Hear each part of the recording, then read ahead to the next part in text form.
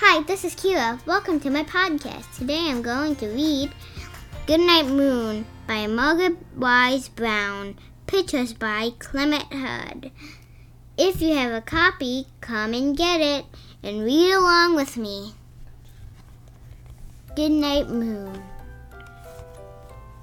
In the great green room, there's a telephone and a red balloon and a picture of the cow jumping over the moon, and there were 3 little bears sitting on chairs, and 2 little kittens, and a pair of mittens, and a little toy house, and a young mouse, and a comb and a brush, and a bowl full of mush, and a quiet old lady who is whispering, "Hush."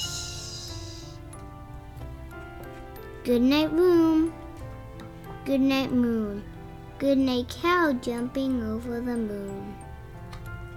Goodnight light and goodnight the red balloon. Goodnight bears, goodnight chairs.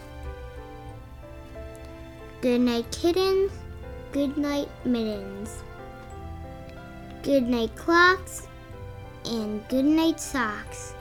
Goodnight little house and goodnight mouse.